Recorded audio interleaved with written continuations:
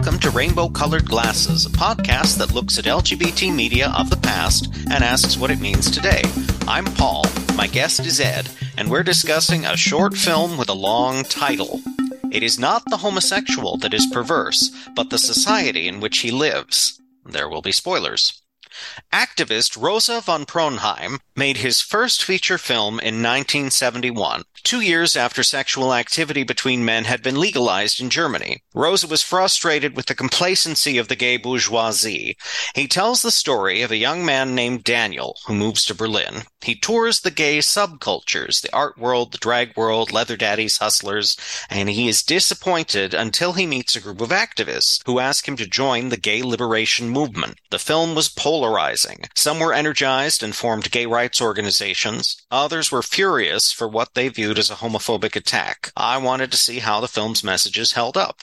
Thank you for joining me again, Ed, and for watching this lovely film. What were some of your first impressions? Well, for those of you who have never heard of this film, if you think it's not possible for a movie from 1971 to read your entire lifestyle for filth, you need to see this movie because it will prove you wrong.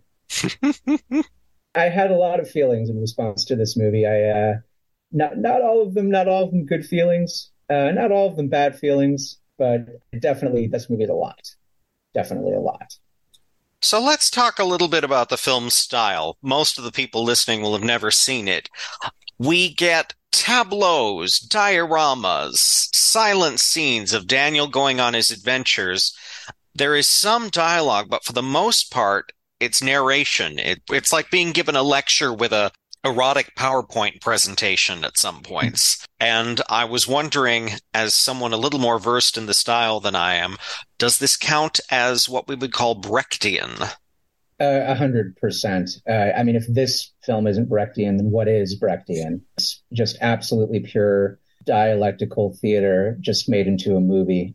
From, as you noted, the intentional alienating effect of having sort of a voiceover didactically lecture to you most of the movie about what we're observing, almost like a nature documentary of sorts about the practices of the homosexual. But also, furthermore, just the intentional alienation of one thing we may talk about in a little more detail from scene to scene, but just how thoroughly bored and detached and disconnected nearly everyone on screen is. Our protagonist, Daniel, for all that the narrator says is feelings of intense infatuation or lust or romantic love and whatnot, looks intensely bored the entire movie. Sometimes I think there's at least one point where he literally is yawning in our faces during a scene that's supposed to have some kind of intensity to it, erotic or otherwise. Now, I wanted to bring up the musical Cabaret, because that also features a young man who goes to Berlin, samples the nightlife, including the queer subcultures, and grows fed up with the apathy of his friends as he sees the Nazi threat rising, and insists that one must become politically involved. But he does not. He simply flees. He leaves town. And I was thinking of the mix of naturalism and stylization in that. I'm not comparing quality, because of course Cabaret is fantastic and this film is a very specific niche, but I was wondering if it would be appropriate to compare the two works. Well, if you're talking about in terms of one being more Brechtian than the other, I would say it is not the homosexual, et cetera, et cetera. I'm not going to say the entire title every time. Is definitely more purely like what I would think of as Brechtian than Cabaret is.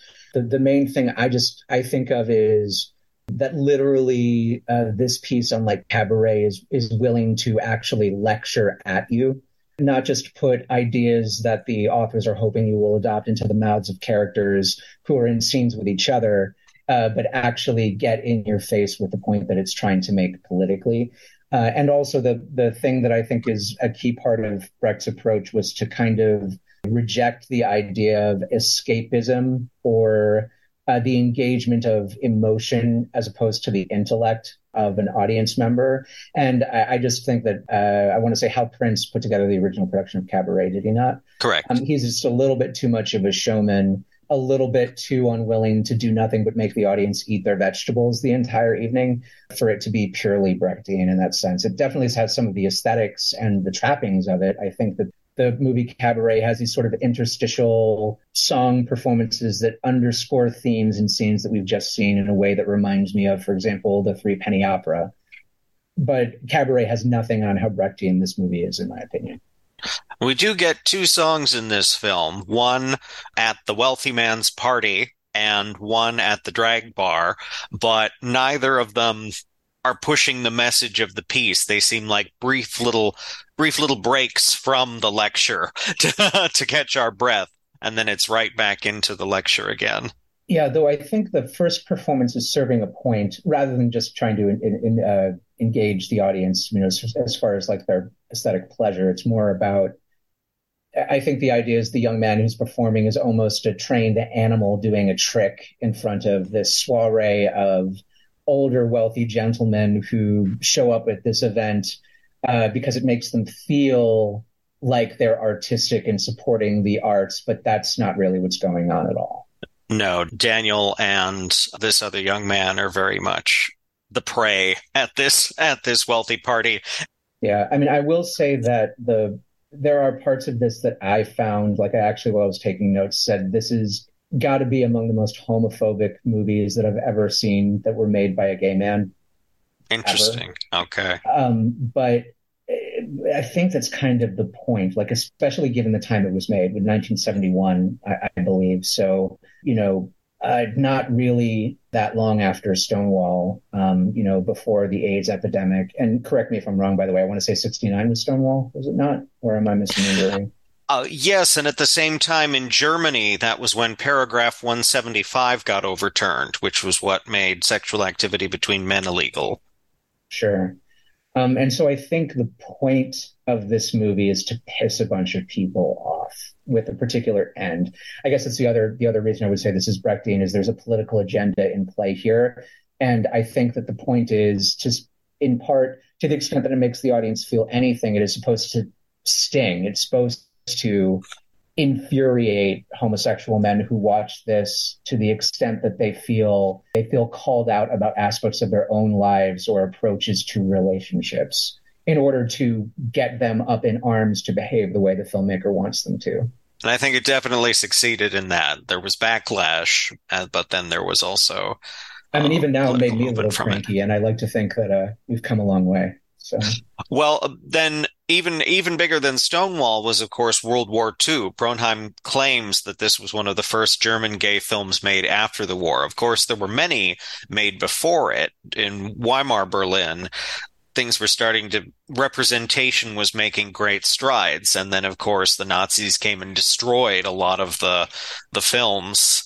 There's some films there's only fragments of from as far back as the early 1910s with gay characters, gay storylines, trans storylines that the Nazis wanted destroyed. So I think that very much looms over Bronheim's worldview as to the urgency for people to organize and to fight the oppressors from within and without. I think that a lot of the arguments that he, and forgive me, is name notwithstanding, the filmmaker's pronouns are he, him, yes? Yes. Rosa is his stage name. It's a reference to the pink triangle. Yes. I don't know that I agree with a lot of the arguments being put forth. And I guess what I will say is it's such a dour, unenjoyable rendition of what it is to live as a gay man that I can't think was 100% truthful, even in 1971. Like, I feel like, as I said, I feel like there are things that he lays on a bit thick because he wants to get you pissed off. But when he gets roped into a relationship on his first visit there, he's brought into this little dollhouse because Bronheim's very anti-traditional relationships, what he considers as aping heterosexual marriage. So when this is some of the stuff that I found, I started to get really up my nose. Some of this didactic narration about how any like long-term monogamous gay relationship is nothing more than a failed attempt to parody the marriage between a man and a woman, Which, and by the way, not it didn't offend me just as far as the idea of that being the truth of a long-term homosexual relationship, but the way that it describes its aping of a straight marriage in and describes the straight marriage of at least having the shared task of raising children and being based on the oppression of the wife, I think is the phrase that comes to mind. Subjugation of the Frau. And I guess all I'm going to say is this filmmaker is pretty disdainful of that model of a relationship in a way that I don't know is entirely fair. I think that the filmmaker's own like deeply held biases and prejudices might be taking an active role there. And he was very young when he made this. It's very much an angry student film.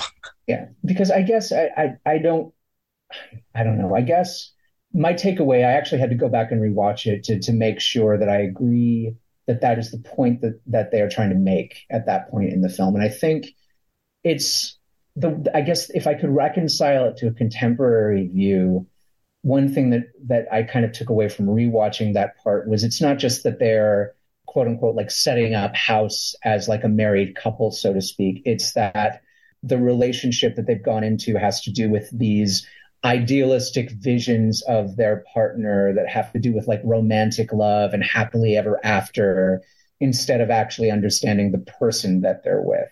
And I think that is something that is still very real and like a very modern problem for relationships. But that's the other thing I keep on coming back to is like a lot of the things that he's criticizing is not, I would argue, is not a problem of specifically homosexuals. It's a problem of human beings, like human beings living in isolated contemporary urban society, especially enduring, the depredations of late capitalism. Like a lot of the things he describes about, loneliness and like this yawning void and emptiness that people feel has a lot to do, in my opinion, not with being specifically gay, but with being human in like a materialistic society that doesn't understand a concept of any human being having an intrinsic worth beyond their youth, beauty, accessories or material wealth. That's not a gay thing. That's a people thing. Well, isn't that the point of the title then? He's saying the problem isn't the homosexual, it's society.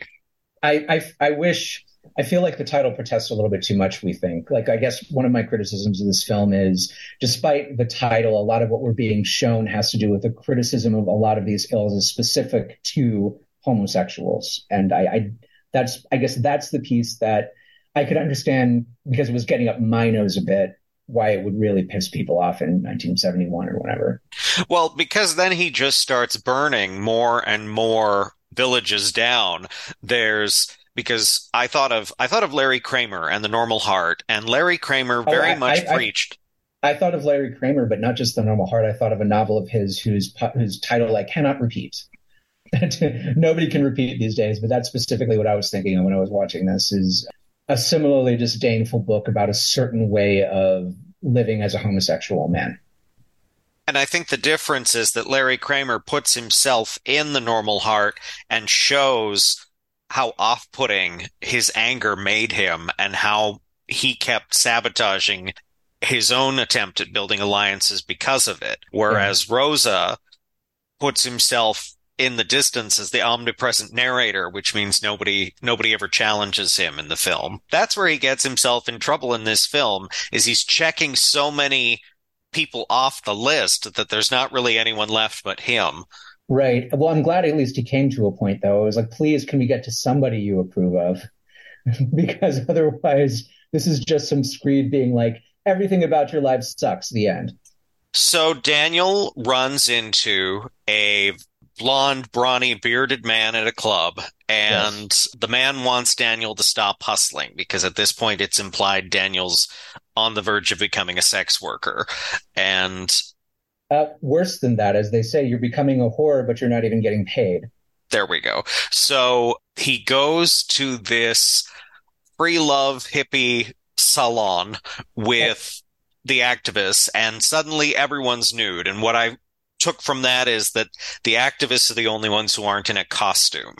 Perhaps. What I took from that is we've just watched an entire movie where he's condemned intense, like, embrace of sexuality and hedonism.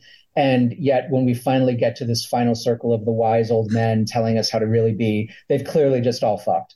But setting that aside, I'm glad that he put forward at least a theory of what he thinks like living as a gay man should look like. I'm a little bemused that apparently what he has in mind is a really, really politically active polycule, I guess. I reject the thesis among his theses, I guess. I reject the idea that the correct way of being a gay man is to have relationships, but intentionally make them shorter, 2 years, 3 years, like not quite just the constant hedonistic cruising that reduces other men to just bodies that you're consuming and then discarding, but something more serious than that, but not quite any kind of long-term monogamy, because that's aping the straights too much. I don't know that I agree that like this thing that he puts forward is the one true way, as it were. But then he starts to get into the political manifesto, and the film's wrapping up, so he lists off a lot of things, and it's hard to sort of cobble it together into an ideology. The part that stood out for me was when he starts talking about intersectionality. He says, we need to help the Black Panthers. We need to help the feminist movement. We need to help all the other minorities. Because that's something that even today, I mean, the members of the LGBTQ plus community don't necessarily like collaborating with each other. So moving beyond that to coordinate with other groups is rather daring and difficult to coordinate. Well, I mean, I'll say, like, it's not, my conscience is not entirely clean in this regard, but I do think that actually some of the cleanest hits, the stuff that I was kind of like, oh, this is still a really, really crispy burn, however many decades later, among that is just pointing out the intersexuality and the tendency, I think, to sort of, once you've gotten yours in like your particular category of oppression, like to sort of pull up the ladder behind you so that nobody else can get a leg up.